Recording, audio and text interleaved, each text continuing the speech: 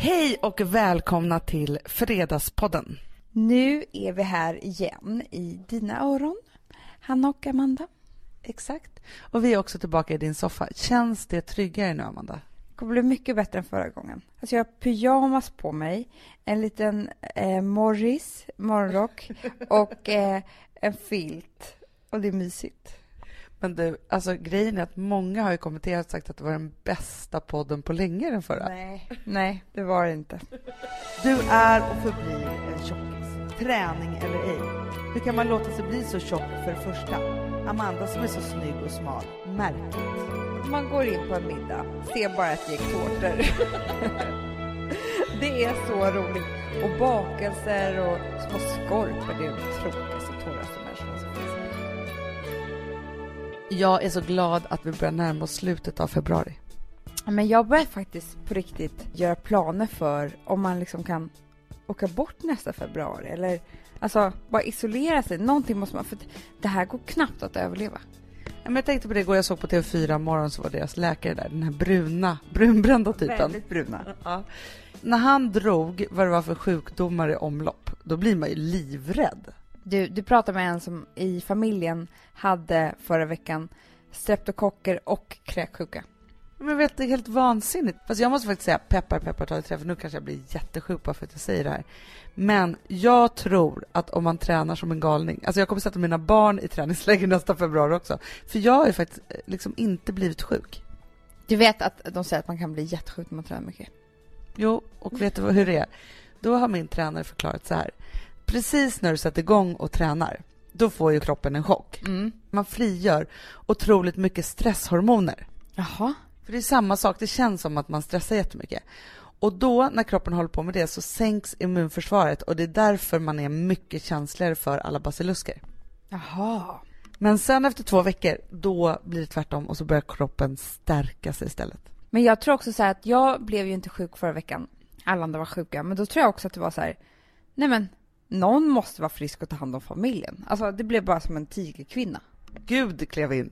Ja men liksom det bara var så här, för det funkar ju inte att alla är sjuka med en liten bebis och bara, alltså jag tror bara så att min kropp bara, okej, var ni sjuka så tar jag hand om er. Fast i mitt psyke kände jag inte alls så. Då kände jag bara så här, kan ni bli friska för jag klarar inte av det här. Du, jag har ju lite som en så här följetong på mitt gym. Ja. Men nu har jag varit på ett annat gym. Jaha. Jag har varit på Sats, för jag var där och tränade själv, för min tränare var faktiskt sjuk. Till och med han. Men vet du vad som hände när jag var där häromdagen? Nej. Jag gick runt där och jag var där liksom typ så här tisdag morgon, så att det var liksom verkligen så här, inte så mycket folk där och så. Och så gick jag och tränade där, det var så här styrketräning, och i ögonvrån så hade jag liksom ett par som jag spanade på. Alltså jag stirrar så mycket på folk på Sats. Ja men jag förstår precis. Men de var där och tränade som ett par och var så fruktansvärt nykära. De bara hånglade loss precis hela tiden. Ja, men man såg så här, han var så här otroligt snygg. Du hade blivit stormkär, Amanda. Nej. Ja, men han såg ut som han var med i en amerikansk collegefilm och var den här liksom blonda amerikansk fotbollskillen. Men såna tycker inte jag om. Ja, men du tyckte det förut. Men du hade tyckt att han var söt. Och sen så hade han en tjej också som var också jättesnygg. Men då till exempel skulle de göra några så här pull-ups, och då skulle hon liksom upp. Då tog han henne runt midjan, lyfte upp henne, pussade henne lite i nacken samtidigt. Nej, lägg av! Det var som att jag var med i deras förspel. Och de bara gick in sen och låg på en toalett, du vet mig. Ja men typ. Och då tänkte jag så här, om jag och Gustav skulle gå och träna, ja men då skulle det ju vara så här 2 buddies, alltså polare som var där och träna. Vi skulle vara så långt ifrån att hålla på och nojsa lite då. Men Hanna, att jag och Alex ens överhuvudtaget skulle gå och träna ihop, det finns liksom inte. Det är min dröm att du gör så här, du bara, Alex, på lördag kommer Hanna i barnvakt, för vi ska gå till gymmet. Men alltså, på riktigt, Alex är aldrig otrevlig mot mig. Eller liksom, vi försöker vara trevliga mot varandra i det här hemmet. Men han var det häromdagen. Och det var för att jag pratade så mycket om träning. Vi hade haft så många människor i vårt program som tränade jättemycket. Ja, Kristin Kaspersen, Patrik Sjöberg, alltså de bara, ja. Det var så många. Och då var jag så inspirerad av det här och pratade så mycket om träning. Så att till slut så sa han bara så här till mig, men nu får fan sluta prata om den där jävla träningen. Och då sa jag så här, oj, här trampade jag på en öm tå. Det får man ju inte säga. Då blev jag ju ännu argare. Ja men såklart.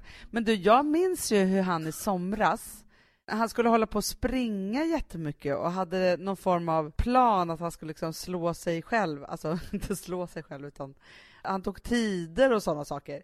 Tills han blev jättetrött i benen eller något. Ja, sen så förstod han ju att hans knän inte gjorda för att jogga. Det var det som hände. Ja. Men Hanna, kom gärna vara barnvakt så ska jag ta med Alex hit, för jag tror aldrig att han sett det. Alltså, min dröm är också, och det är både för dig och honom, det är att ni skulle ha en timma med min PT. Fast det vill inte jag, för det har jag hört är det värsta som kan hända, att man kräks och så. Men jag vill att ni verkligen ska få känna på att det är hårt liksom. Ja, för jag tror jag aldrig har pushat mig själv till gränsen. Nej, men jag hade inte gjort det innan det här. Jag kommer ihåg en gång som jag höll på att dö. Vadå? Jo, du är ju med i den här historien. Va? Mm. Jag var 17 år och du var då 22. Vi följde med vår pappa till Los Angeles för att spela in en reklamfilm. Ja, det gjorde vi. Hur som helst så åkte vi till någonting som heter Palmdale som ligger utanför Los Angeles. Nu när man liksom är mycket på Instagram och så ser jag ofta olika så här shoots därifrån. Det är som en öken, det är som en dry lake precis där utanför där massor av er spelar in olika saker, eller hur? Det är på vägen mellan Los Angeles och Las Vegas. Alltså den vägen är egentligen bara en öken.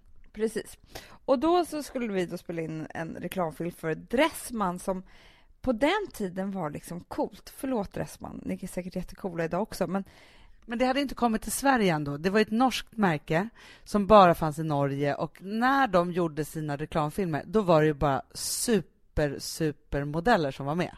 Ja, men det är det väl inte idag? Eller jag vet inte, det har blivit på något annat sätt. Så här, grattis Uppsala har det blivit nu. Ja, men exakt. Jag pratade faktiskt med pappa om det här häromdagen. Han påminde mig om en sak då, för vi två åkte ju dit med honom.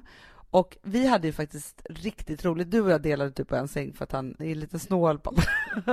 Men i alla fall. Men då skulle vi åka ut i en av de här dry lakesen då. Och då hade vi en stor buss, alltså som var som en husvagn där man skulle kunna vara i. Och så skulle vi ha med oss den andra bilen också, för pappa skulle göra några åkningar med den. Och då sa han bara så här till dig och mig: okej, nu åker vi då här ut. Ni bara hänger efter mig. Hanna, jag hade inte körkort på den tiden. Han bara: här är gasen och här är bromsen. Häng på bara. Och då minns jag att det var du och jag i framsätet. 3 fotomodeller i baksätet. Så var det. Och det var ju skitballt och jättevarmt. Och jättehärligt för dig och mig. Men hur som helst så var det då 3 av de här fotomodellerna och sen så var det en tjej. Men hon var så smal, den här tjejen som skulle vara med.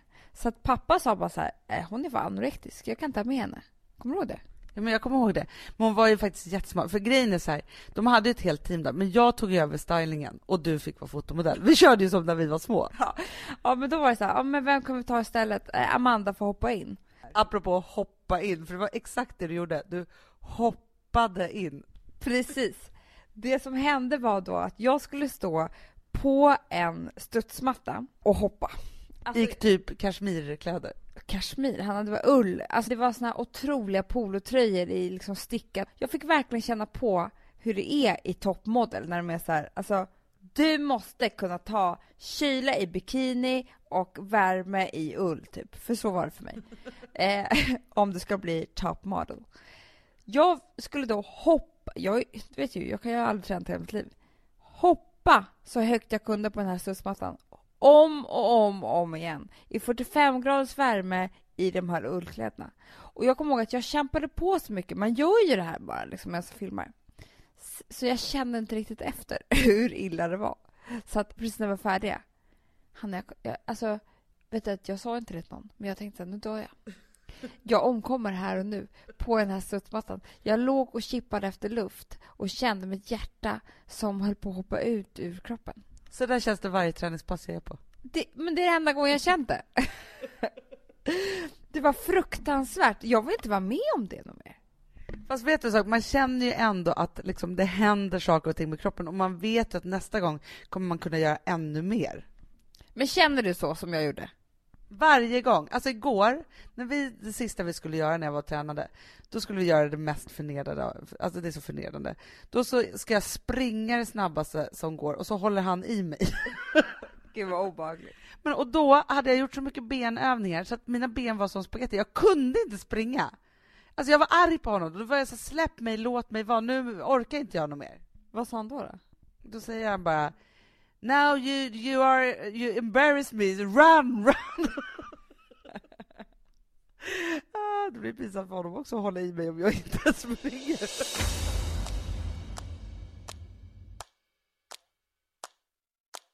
Amanda, vi är sponsrade av Sambla. Ja, och det tycker jag är så bra. För att just också i dessa tider, Hanna, men oavsett så är det ju jättesvårt det här med lån och långivare och vad man ska ha, liksom vad man ska kräva och vad som är bra och dåligt och alltihopa. Och då, men Sambla, Hanna, de kan allt. Ja, alltså allt om det här. Sambla är en personlig jämförelsetjänst för lån och de jämför upp till 40 långivare, vilket hade tagit otroligt lång tid och jättemycket energi om man skulle göra det här själv. Och de hjälper ju dig som kund liksom, att jämföra dina långivare. Ja, men det är precis det de gör. Och de erbjuder personlig hjälp med låneansökan. Det tycker jag också väldigt mycket om. Det är så bra. Så att oavsett om du behöver hjälp en kort stund eller om du vill ha en guidning genom hela låneprocessen så kan du vända dig till Sambla. Och du vet, Sambla är alltså branschens nyaste kunder. 5 stjärnor och 24 000 omdömen på Trustpilot. Då har man gjort ett bra jobb kan man säga. Så är det. Hörrni, in på sambla.se och ansök. Vi har ett betalt samarbete med Syn nikotinpåsar. Det här meddelandet riktar sig till dig som är över 25 år och redan använder nikotinprodukter. Syn innehåller nikotin som är ett mycket beroendeframkallande ämne och Syn kommer i olika smaker, styrkor och format. Nu lanserar Syn en helt ny smak inom mint. Syn Slim Cool Frost som har en tydlig smak av kylande pepparmint och mentol.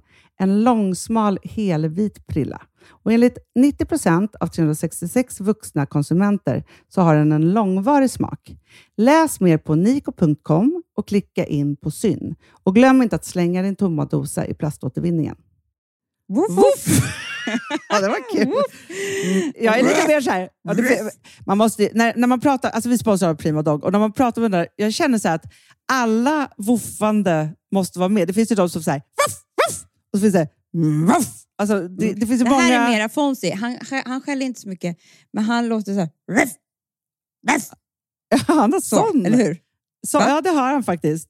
Får jag säga, jag skickade ett klipp till dig. Contemporary dance med hund. Du, det är så Fonzie dansar när han får Prima Dog-mat. För att, ja. Vet du varför? Den är så snäll mot magen. Han får en helt bekymmersfri vardag. För du vet, magen, den måste man ta hand om. Verkligen. Nej, men så här, och Prima Dog har ju torrfoder, våtfoder, godis och tugg i sortimentet. Alltså tugg i som de skulle hålla på att tugga på. Det är Fonzies favorit faktiskt. Tugget. Ja, men han har ju också börjat älska våtfoder. Det skulle jag också kanske tycka var gott. Ja, men jag förstår honom faktiskt. Men det är alltså vetefria produkter med mycket kött. Och det är det som jag tror är så bra. Produkterna finns ju online, i välsorterade djuraffärer och i dagligvaruhandeln. Alltså jag skulle vilja att du och Fonzie lär er contemporary dans. Det var ju som agility fast med dans. Ja, vi ska göra det. Jag tror att Prima Dog kommer vilja ha oss som ansiktet utåt. Ja, men det är det jag känner. Ni dansar er fram till... Alltså för deras... Jag älskar ju deras liksom tagline och det är Taste of Nordic Happiness. Och liksom, då måste dansen vara med. Ni kan gå in och läsa mer på primadog.se och snart se mig och Fonzie i en dans på en skärm nära er. Underbart.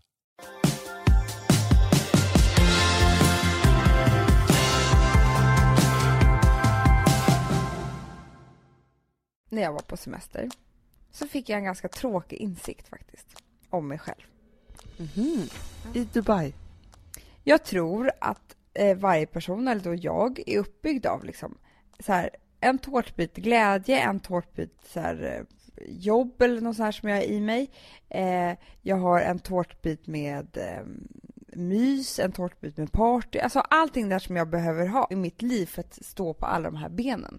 I din livstårta. Bra Hanna, bra ord. Vi pratar om min livstårta här nu. Eller personlighetstårta kanske.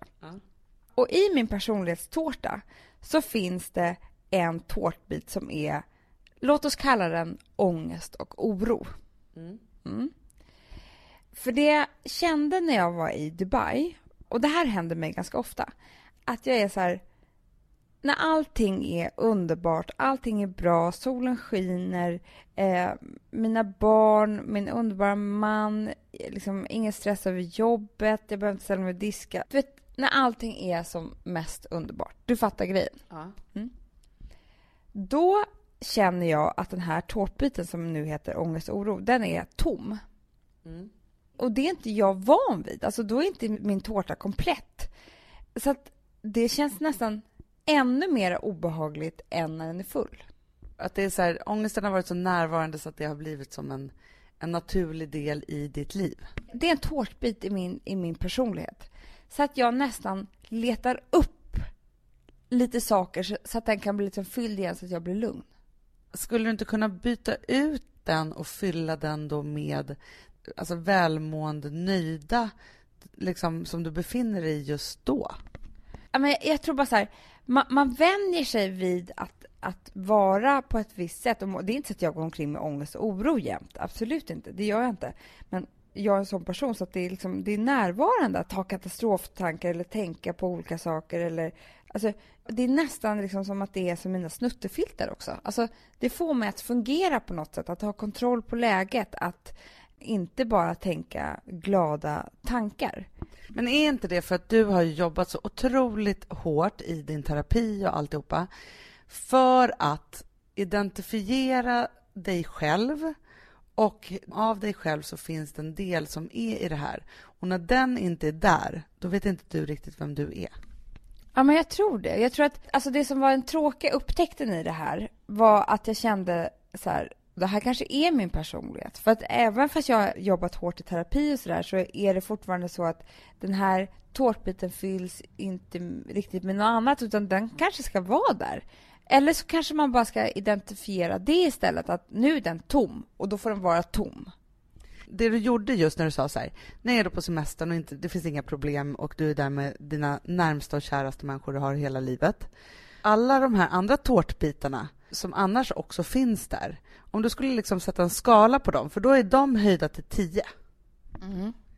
Men oro- och ångesttårtbiten, den kanske bara är nere på 1,5. Förstår du vad jag menar? Att du skulle liksom gradera dina egna tårtbitar. Nej, men den var ju 0. Men då blir inte tårtbiten mindre för det. Den blir bara tom. För det hade ju varit det allra bästa. Att de andra bara tar över så att den tårtbiten liksom smalnar av. Nej, den smalnar inte av. Den har fortfarande lika stor plats fast den är tom. Och då blir det så här, vad händer nu? Och jag tror så här, det kanske bara är att jag är på väg att må så himla mycket bättre. Men det är obehagligt att den är tom för att det är en ny känsla. Ja, men precis. Det kanske är dags att istället för bara tömma den där, ta bort den ur ditt liv. Precis. Sen kanske den tränger sig in då och då och det kanske behövs en liten tårtbit där. Men det kanske är dags för dig i din hjärna och i din utveckling att inte säga att det är så här, ja, det här har en plats i mitt liv. Ja. Jo, men det är sant. Men för att Hanna, om jag tänker så här på dig, en av dina tårtbitar är ju kontroll. Eller hur? Och jag kan tänka mig att du kan identifiera dig med det, att om du skulle vara på en plats där du inte, det finns ingenting att kontrollera över, eller det finns liksom, och så skulle den bli tom, då skulle du behöva identifiera det. Ja, men absolut. Alltså min kontrollgrej är ju att jag letar ju hela tiden saker och ting att ha kontroll över.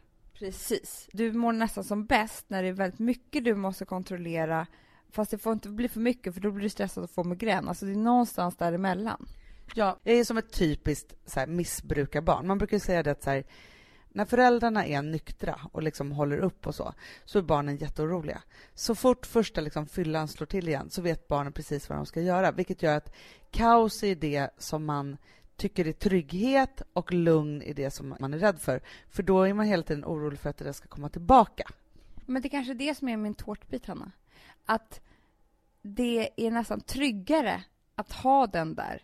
Att det är så kaos för att man känner igen det. Ja, men då vet ju du hur du ska agera. Då ska du komma till kärnan, hitta det där, hålla på och liksom så här, då har du ju ett råd i hjärnan att hålla på med för att lokalisera din ångest och se var den kanaliseras ut och hur du ska behandla den. Ja, det är ju ett jättearbete som håller mig uppe liksom.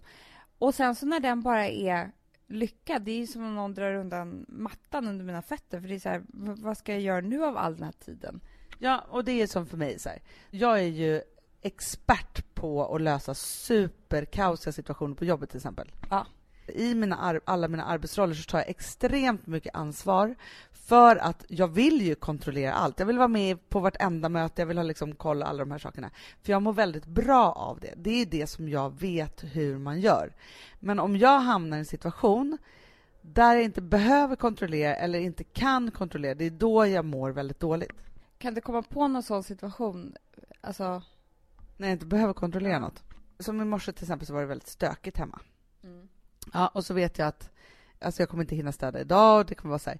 Då håller jag ju på att kontrollera i min hjärna hur jag ska kunna stå ut med stöket och hur det ska städa. Alltså, det upptar väldigt mycket av min tid att kontrollera hur det ska bli fint hemma hos oss. Ja, men för det, så där kan jag också hålla på med. Att jag tänker så här, det kan uppta mig tid att jag ska göra ordning i vårt linneskåp. Jag gör det aldrig. Men det är ganska mysigt att hålla på och tänka på. Liksom. Ska jag ha handdukarna på en hylla, lakanen på en andra? Och så precis innan jag ska gå och göra det så händer någonting annat med barnen. Och så gör jag det inte, för jag har inte den liksom, tiden. Men det där finns ständigt närvarande. Och jag tror att det är någon så här, lite mysig snuttefilt på något sätt. Ja, men jag har ju en exakt sån snuttefilt. Varje kväll när jag ska sova. När jag håller på med Instagram och jag håller på och liksom, så jag varvar ner hjärnan på att titta på saker, läsa saker och så här. Då hamnar jag i, för att jag ska liksom kunna liksom sluta mina tankar i någonting som är bra för mig, för att jag ska kunna somna. Då handlar det alltid om hur vi ska organisera vårt hem till det bättre. Ja, och vet du vad jag tänker på? Jag tänker på dels det, men sen tänker jag också på vad jag ska ha på mig eller köpa nästa dag. Ja, men jag kan också planera en look liksom så. Ja. Men du, jag kommer ihåg en sak som för mamma, hon sa alltid att det som man skulle tänka på när man skulle sova var hur dagen skulle bli imorgon. Ja. Och sen så sa hon också att när hon var liten, innan hon liksom öppnade ögonen, så tänkte hon alltid varför det här skulle bli en bra dag. Aha. Det har han aldrig sagt till mig. Nej, men det här pratar vi mycket om. Men just det här att hon var så här, men blunda nu och försök sova och så tänker du på hur dagen ska bli imorgon. Men alltså, jag måste säga det att förutom att det här var liksom lite ledsamt på ett sätt, att jag har den här tårtbiten, så kom jag på att det är ganska bra att dela upp saker och ting i tårtbitar. Alltså det är ett ganska bra sätt. Jag kanske är en form av terapeut som kan komma på det här, tänkte jag då. För det skulle vara typiskt när man går i terapi att göra det här. Alltså om man tänker på sig själv då som en tårta. För att jag är väldigt tårtbitig. Men är du en prinsesstårta eller är du en Schwarzwald? Oj, Hanna. Väldigt svårt. Jag är inte prinsesstårta. Är du en kladdkaka? Nej, samma konsistens. Jag är, alltså, det här låter ju töntigt att säga om sig själv, men jag är en med många lager. Ja, men jag förstår det. Ja, men det är därför jag tänker, det är typiskt såna här saker när man går till exempel i gestaltterapi. Då är det såna här saker som man pratar om, att du beskriver din tårta. Men det är egentligen jag beskriver själv, för ibland är det väldigt mycket lättare att se på sig själv på liksom ett annat sätt. Det är därför du har någonting så himla bra på spåret här. Ja, men det är faktiskt så. Och då, för att det som också är att om man bara så här sätter sig ner och skriver ner så här, men det här är mina tårtbitar, och då tycker jag att det kan vara allt ifrån jag behöver så här mycket mys, soffhäng för att må bra, jag behöver så här mycket romantik och vin och vad det nu kan vara. Och så kan man titta på den här, om man skulle göra ett bra jobb med den här, då skulle man kunna titta på den här varje vecka och vara väldigt noggrann med att allt har kommit med. Mm. Om jag är liksom, det är ingenting att göra en hel vecka och bara ligga hemma framför tvn och slöar liksom på kvällen och så här, då kan jag känna att nej, men nu behöver jag något annat i mitt liv. Jag behöver liksom sitta ner och prata om riktiga saker och njuta, dricka vin eller du vet så här. Eller tvärtom, det blir för mycket av det ena eller andra, eller för mycket jobb eller för mycket alltså för mycket allting det där. Så man vet ju exakt när någonting annat tar över, och då måste man bara justera det. Ja, och hela tårtbits, alltså för att en tårta ska vara riktigt god så kan det inte bli så att man mår illa av den, alltså för att det är liksom för mycket fett eller så. Så man kan ju också tänka på den här tårtan för att livet är ju något av en balansakt. Man kan ju inte säga något annat, utan det måste ju vara balans. Och när man har för mycket av det ena eller andra eller för lite eller så, det är då man hamnar i väldigt konstiga situationer. Och då kan det också stjälpa över. Ja, och jag sitter nu och tänker på, vad är du för tårta? Ja, men jag är nog en grönsakstårta. Du är raw food. Nej, men jag är nog, alltså grejen är så att nu älskar jag ju prinsesstårta, så att jag tror att jag är prinsesstårtan. Det är lite för mycket grädde. Det är ett lager som är bara fullt av fluff som är ingenting. Jag vet inte vad det skulle vara för någonting i mitt liv. Nej, fast nu vet jag vad jag är för någon sorts tårta. Jag är en sån här riktigt barnslig födelsedagstårta som jag lagar. Alltså för jag har ju ett jättebehov av och alltid haft att byta frisyr, färg, alltså så här. Så att ibland vill jag att grädden ska vara rosa. Ibland knallgrön, ibland djungeldjur på. Ibland orkar jag inte göra någonting och ibland så är jag super ambitiös med den här tårtan. Förstår du? Det är ju väldigt mycket jag. Hanna, jag tycker du satte alltså exakt beskrivning. Du är verkligen barnkalastårtan. Ja, den måste vara föränderlig hela tiden för att jag känner mig som en föränderlig person. Och då är det så här att ibland så blir den här tårtan kanske lite torr och tråkig. Mm. Ibland blir den supersmarrig. Mm. Ibland blir den alldeles för liksom gräddig och liksom så här. Jag håller ju på att pendla mellan de här. Och hela mitt livs strävan är ju att hamna i en lagom balans med det här, för att jag är liksom lite ambivalent med vem jag är och utse. Alltså så här, jag har liksom håller på och experimenterar. Jag drömmer ju om att kanske vara en sober mörk chokladtartlett. Men jag är inte det. Nej, alltså jag är en lite mer ordentlig tårta än vad du är. Ja, den är lite tjusigare. Den är gjord på konditori. Exakt. Och den har ju en sån här liten grej på, en sån här stämpel, eller hur? Ja, och det kanske är också så här, den kommer ju också i en väldigt fin förpackning. Precis. Du har ju beställt den här tårtan. Det har jag. Däremot så kanske den inte är så god. Nej, men det är bara kaos inuti. Alltså, jag tror att det är det yttre som är liksom, den är perfekt, eller det är inte perfekt, men den försöker vara perfekt, den här tårtan på, alltså. Det roliga också med våra tårtor här nu, det här med min barnkalastårta, jag älskar ju den för att den har jag gjort själv, jag har kontroll. Och du känner bara så här, jag beställer den här. Ja. Jag beställer från det finaste konditoriet, det är då jag litar på att det ska bli bra. Du känner så här, det får kosta vad det kostar vill. Det är det här man ska lägga pengar på, tänker du just då. Exakt så tänker jag. Och sen så blir jag så lycklig när jag ser den i den fina förpackningen. Och bara tänker, herregud, hur kan en tårta vara så otrolig? Men sen smakar jag på den. Det var inte alls bra. Jag måste byta ut den. Du borde gjort den själv. Jag kanske ska byta ut den. Jag kanske ska gå till ett annat konditori. Då bara kommer det 1000 tankar om. Alltså, du gillar inte alls hallonmousse i tårta. Det är det värsta jag vet. Och framförallt inte citron som någon har lagt i. Som någon tror att jag är. Ja, för det är någon annan som har gjort din tårta. Det är någon annan och det är därför det har blivit helt fel. Så att egentligen så tror jag att om man då skulle köra omkull dig och mig, Hanna.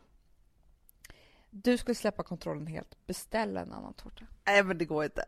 Och jag skulle göra min egen. Exakt. Då skulle det vara så här en terapeut som stod och klappade händerna.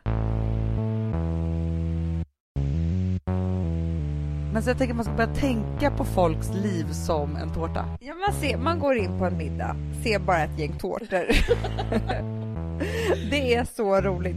Och bakelser och små skorpor, det är de tråkigaste, torraste människorna som finns.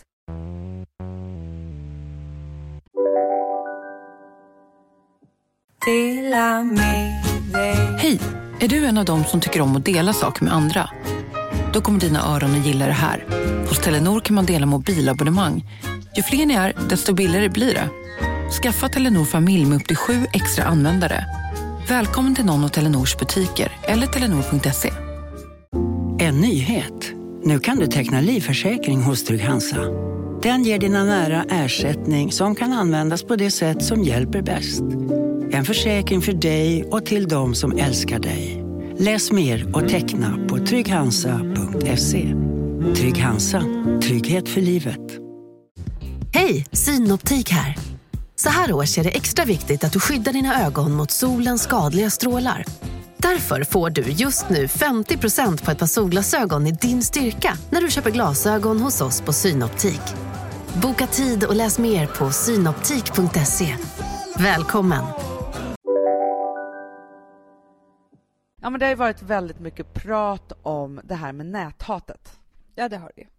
Och så kommer ju den här superviktiga dokumentären som heter Män som näthatar kvinnor. Mm. Och den blev jag så illa berörd av så att jag... Alltså det är ju... Att ha den typen av hot är ju så fruktansvärt obehagligt. Mm. Ja. Och då så känner man ju så här att vad det är obehagligt att det finns människor som håller på och hatar och går över gränsen och bara tycker att de kan hålla på liksom, på det sättet. Och sen ska man gå då till sitt egna lilla nät så, där man också just stöter på det. Nu är det inte så att peppar tar trä, men att varken du eller jag har några liksom, den typen av män som skriver så elaka saker. Men det jag hade ju det en gång som till och med män skrev sms till mig. Nej. Jo. Med hot och så vidare. Om när jag skrev om att jag skrev illa om män. Och då fick jag alla de här.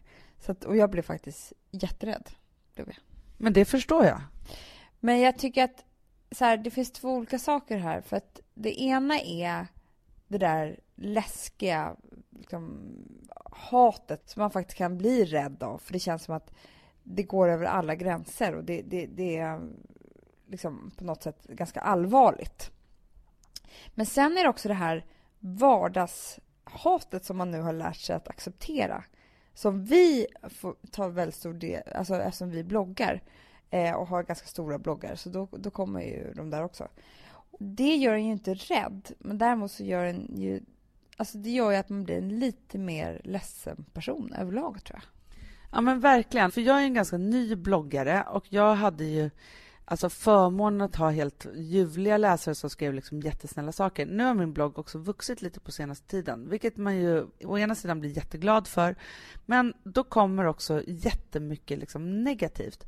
Och jag måste säga det till alla som lyssnar och kanske följer våra bloggar och så, att alla era superfina kommentarer, ja, men de är helt fantastiska. Alltså jag gråter ibland för att jag blir så glad över det. Och så får man liksom ett flöde av det där fantastiska. Men den där lilla elaka kommentaren som är där mitt emellan de här fantastiska, den ligger kvar och gnager på ett helt sjukt sätt. Och jag hatar verkligen att det är så. Att de dåliga sakerna får ta så himla mycket plats. Ja, men man måste ju vara en stålmänniska för att inte bli berörd av... Och så här, ibland är det ju jätte alltså helt sjuka kommentarer som nästan är så sjuka som man faktiskt kan så här, lägga dem åt sidan. Sen finns det de här kommentarerna som är elaka på ett lite mer intelligent vis. Som verkligen vet vad de ska trycka till någonstans. Då blir man verkligen ledsen och berörd. Och sen vet jag att ni som läser bloggarna kan undra så här, vad tycker du om det här? Bryr du dig inte? Liksom, för att jag gör aldrig någon grej av det. Men jag vill inte ha ännu mer hat i mitt liv. Att gå in och hålla på och bråka om det här. Det går inte. Då skulle jag uppfylla många timmar av det här varje dag. Jag fick en kommentar häromdagen som var typiskt en sån som jag blev så himla... Nu har jag faktiskt valt att ta bort den från mitt kommentarsfält. Men som ni vet så håller jag på att träna och jag kämpar som tusan och liksom så. Och jag har liksom en bild av hur jag vill se ut och hur jag vill bli. Men framförallt så har det liksom mycket med välmående att göra. Och så hade jag lagt ut en bild på mig själv, alltså en helt vanlig dagens kläder. Den hade ingenting med träning. Jag bad inte om att få någon form av åsikt överhuvudtaget. Utan mer så här, här är dagens kläder jag på mig idag när vi har inspelning, blir inspirerad eller ej. Jag hade också en tröja på mig som jag hade liksom fått väldigt mycket frågor om för att jag hade den i Nyhetsmorgon. Och så får jag då en massa fina kommentarer, men helt plötsligt så dyker upp någon liten debatt om huruvida jag är snygg i det här eller inte. Usch. Ja, och så kommer det då så att jag borde ha mer figurnära kläder, jag borde ha si och så, att den där inte gjorde si och så. Ja, och det, att man har en annan åsikt, det är helt okej liksom så, även om det är så här, det är inte så trevligt att bli tyckt om på det sättet. Nej, verkligen inte. Ja.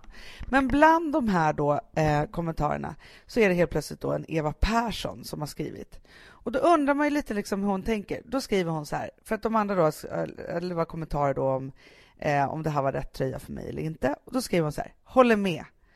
Du är och förblir en tjockis. Träning eller ej. Hur kan man låta sig bli så tjock för det första? Amanda som är så snygg och smal. Märkligt.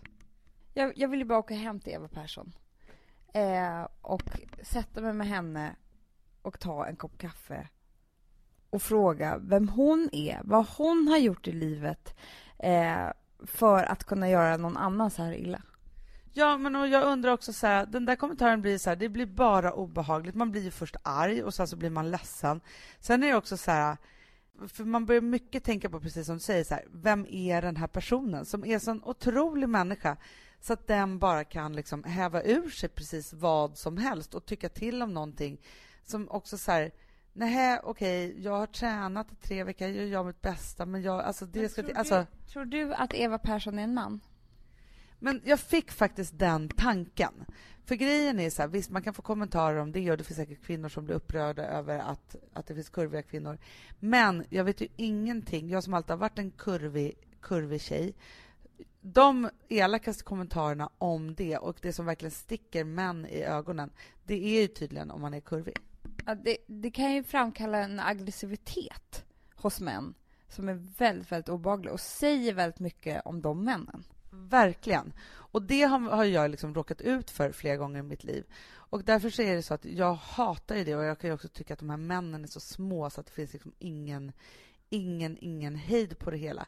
Men man blir också så här, för någonstans är det ju så här med kommentarsfälten och alltihop, att det är så här, det man blir illa berörd av, det är ju när någon häver ur sig någonting i ett kommentarsfält. För att det är så här, nu ska jag minsann säga det här till dig inför alla andra. Alltså det är där man är. Men också att jag tycker inte att jag har rätt att säga någonting elakt till någon. Verkligen inte. Och sen undrar jag också, när bestämdes det att man får vara anonym på nätet? Vad var det som hände?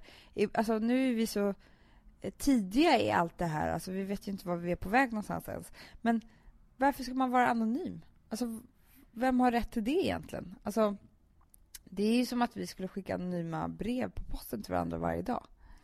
Ja, men det är det som är så otroligt märkligt med allt det här. För vi har ju haft ett helt öppet forum, vilket är ganska unikt i Sverige idag. Ja, det är det ju. Men vi har ju också bestämt att det kan inte vara så riktigt längre. Nej, alltså, och jag tror att det har lite med the golden year att göra, Hanna.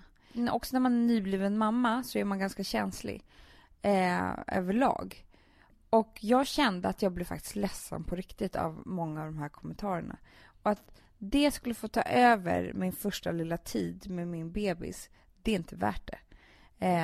Och jag vill inte att det ska vara så dålig stämning i någonting som jag skriver. Så att därför så har vi faktiskt beslutat oss för att de som har en annan åsikt, de får absolut vara kvar. Men de som är bara elaka och vill skada och vill en illa, de får inte vara med längre. Nej, för någonstans så är det ju så här att visst, våra bloggar liksom finns till för alla och så vidare. Så här, men man behöver inte följa oss om man tycker att någonting är så fruktansvärt förskräckligt. Utan vi försöker ju göra en massa härliga och viktiga och bra saker för de som tycker att det är härligt. Och jag är väldigt svårt att se hur jag kan vara så provocerande med och i så fall hur jag ser ut. Ja, men det ligger just den människan. Men de människorna, de får gå någon annanstans. De får säga det till deras partner om de måste få ur sig det där hatet. Jag tror bara att om 10 år så kommer vi titta tillbaka på den här tiden. Och då kommer det ha gjorts liksom 1000 utredningar om det som hände när hatet fick härja fritt. Jag tror inte att det är sunt för någon. Nej, och sen så tror jag också att det är så här, hat föder annat hat. Så att jag tycker faktiskt att man ska försöka ta bort det så mycket som möjligt. Jag tänker också på alla unga människor som växer upp nu för tiden, att inte bli uppfostrade i att kunna säga vad som helst eller häva ur sig vad som helst. Det är klart att det är fritt att tänka vad som helst och det får man väl göra. Men man får inte säga vad som helst till vem som helst. Absolut inte.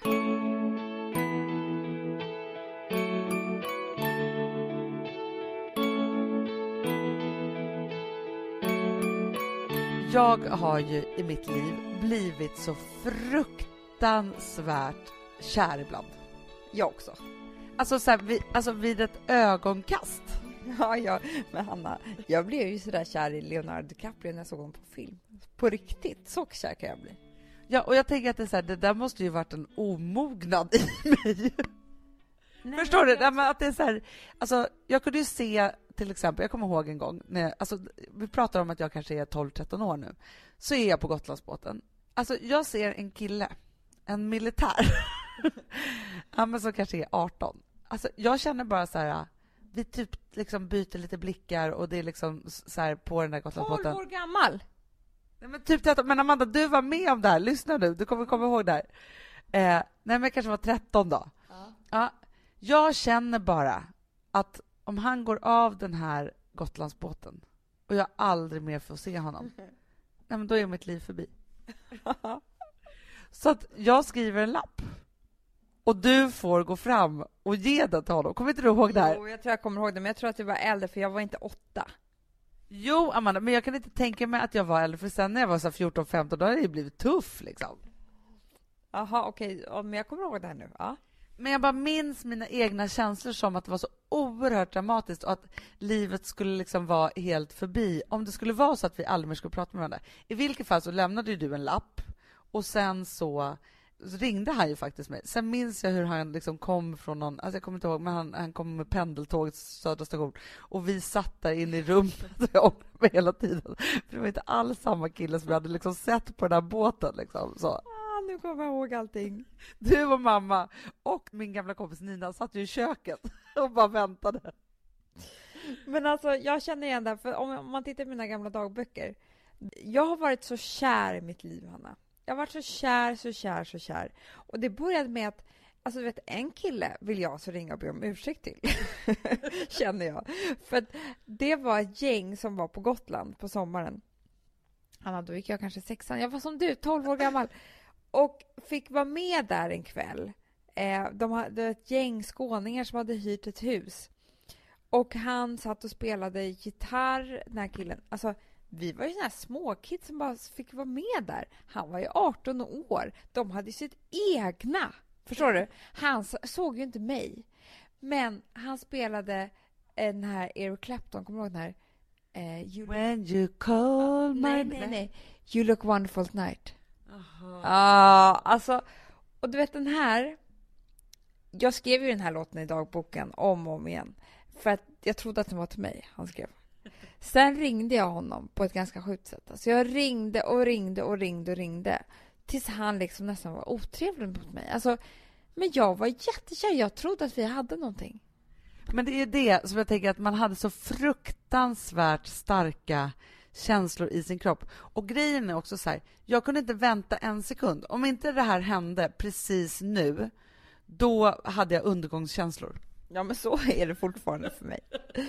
Det var ju kanske därför jag och Alex flyttade ihop dag 2 och blev gravida efter 6 veckor. Jo, men du förstår vad jag menar. Men jag minns också, så, alltså, jag också när jag tänker på det här, jag tror att den här lappen också var början till mitt kärleksbrevs stalkande. Alltså jag har ju skrivit otroliga kärleksbrev och skickat till folk. Till random? Nej, inte random. Men när det har blivit så dåligt eller har varit på något så, alltså speciellt sätt och så har jag då skrivit så smäktande, otroligt dramatiska kärleksbrev som jag då har skickat. Alltså jag minns en kille som jag träffade. Med brev? Med frimärke? Nej, alltså med bud, tänkte jag säga. Men det har gått till på massa olika sätt. Men för det första så är jag väldigt bra på att skriva kärleksbrev. Ja. För jag är ganska bra på att skriva och jag är otroligt romantisk och väldigt, väldigt dramatisk. Och då på den tiden också så var jag också en diktskrivare. Så det här var ju liksom, men det var otroliga grejer. Alltså jag tänker så här, att de som har fått kärleksbrev av mig, alltså jag hoppas att jag skulle kunna få läsa dem igen, för att jag tror att det är något helt otroligt som står där. Tror du inte att du skulle skämmas, alltså skämskudden skulle liksom var enorm om du skulle läsa de här igen? Jo, men jag hoppas ändå att jag skulle ha distans till det. Men i alla fall, jag träffade en kille som jag var så här superkär i. Och så var det väl så här, vi hade typ så här bråkat på kvällen, jag kommer hem. Och då kunde inte jag vänta till, liksom, jag kunde väl ha ringt honom och så, men det kunde jag tydligen inte. Sätter mig då hemma, nu pratar vi om att jag är 20 kanske. Nej, jag träffade inte honom förrän jag var 23. Jag var 24, nu är det skämskudde. Ja, i alla fall. Jag skriver då ett otroligt kärleksbrev till honom som bara är så här hjärta och smärta och hit och dit och bla bla bla. Så här. Han bor på helt andra sidan stan i liksom en förort ganska långt bort. Så jag ringer till en kille som jag jobbar tillsammans med, så en underbar människa som vi kallar för Mange Magnet. Jag tror att han fortfarande kallas för det. Han, den snälla människan, kommer hem till mig med sin bil. Vi sätter oss i bilen, åker till den här förorten. Han får gå upp och lägga det i brevlådan. Men gud! Mitt i natten. Det är en galen person det här. Ja, men det här är en människa som behöver spärras in. Och vad sa han när han fick det här brevet? Nej, men först så sa han nog ingenting. Men grejen är så att mitt så här kärlekstrycket och liksom alla de här känslorna runt här, så fort jag hade fått lämna över ett sånt här kärleksbrev, då försvann de. Ja, men gud vad bra. Så sen var jag liksom klar. Sen kunde jag gå vidare och fortfarande inte ringa eller liksom göra någonting. Nej, det var din grej bara. Jag ville inte prata telefon och så. Nej, du var ju lite konstig. För du vill ju aldrig prata i telefon eller alltså du ville ha så lite kontakt som möjligt men så mycket på ett annat sätt. Ja, så att någonstans så var det så som att jag blommade ut i kärleksbreven och sen var det liksom nog för mig. Det var som att du hade haft bråket eller kärleksstunden i brevet. Exakt. Och just jag och den här killen, vi tillbringade ju flera år med att bara hålla på och bråka. Skicka kärleksbrev. Han skickade aldrig något tillbaka, men jag undrar om han har kvar de där kärleksbreven ändå. Men det här var en sån dramatisk relation, men ändå så är det ju något otroligt sjukt i, för det är lite som med den här killen på båten. Alltså så här, det handlade ju inte om sen att vi skulle ses i verkliga livet. Jag tyckte bara att det var jättejobbigt. Men att jag fick överlämna den här lappen, att det var liksom att det fanns en fortsättning, att jag kunde kontrollera det här. Då var jag ändå nöjd. Fast det är en grej som jag förstår som jag också har gjort ibland när man har skrivit de här mejlen eller sådär i kärleksbråk. Det är att man känner sig väldigt nöjd när man har fått säga sitt. Ingen har kunnat säga tillbaka. Det står på print och det är så här, då kan man faktiskt gå vidare. Jag tycker att det är ändå att det är en bra grej. Ja, men det är ju det. Och jag önskar verkligen att man skrev kärleksbrev lite oftare. Nu är man ju typ aldrig ifrån den som man älskar på riktigt. Nej. Men jag hittade faktiskt ett gammalt kärleksbrev som jag hade skrivit mer som en dagboksanteckning. Som jag hade skrivit till Gustav precis när vi hade träffats. Jaha, spännande. Ja, och det tänkte jag faktiskt kanske att jag kanske ska skriva klart det och att han ska få det. Gud, vilken bra idé. Så slipper vi någon som jag pratar med varandra. Jag skojar bara.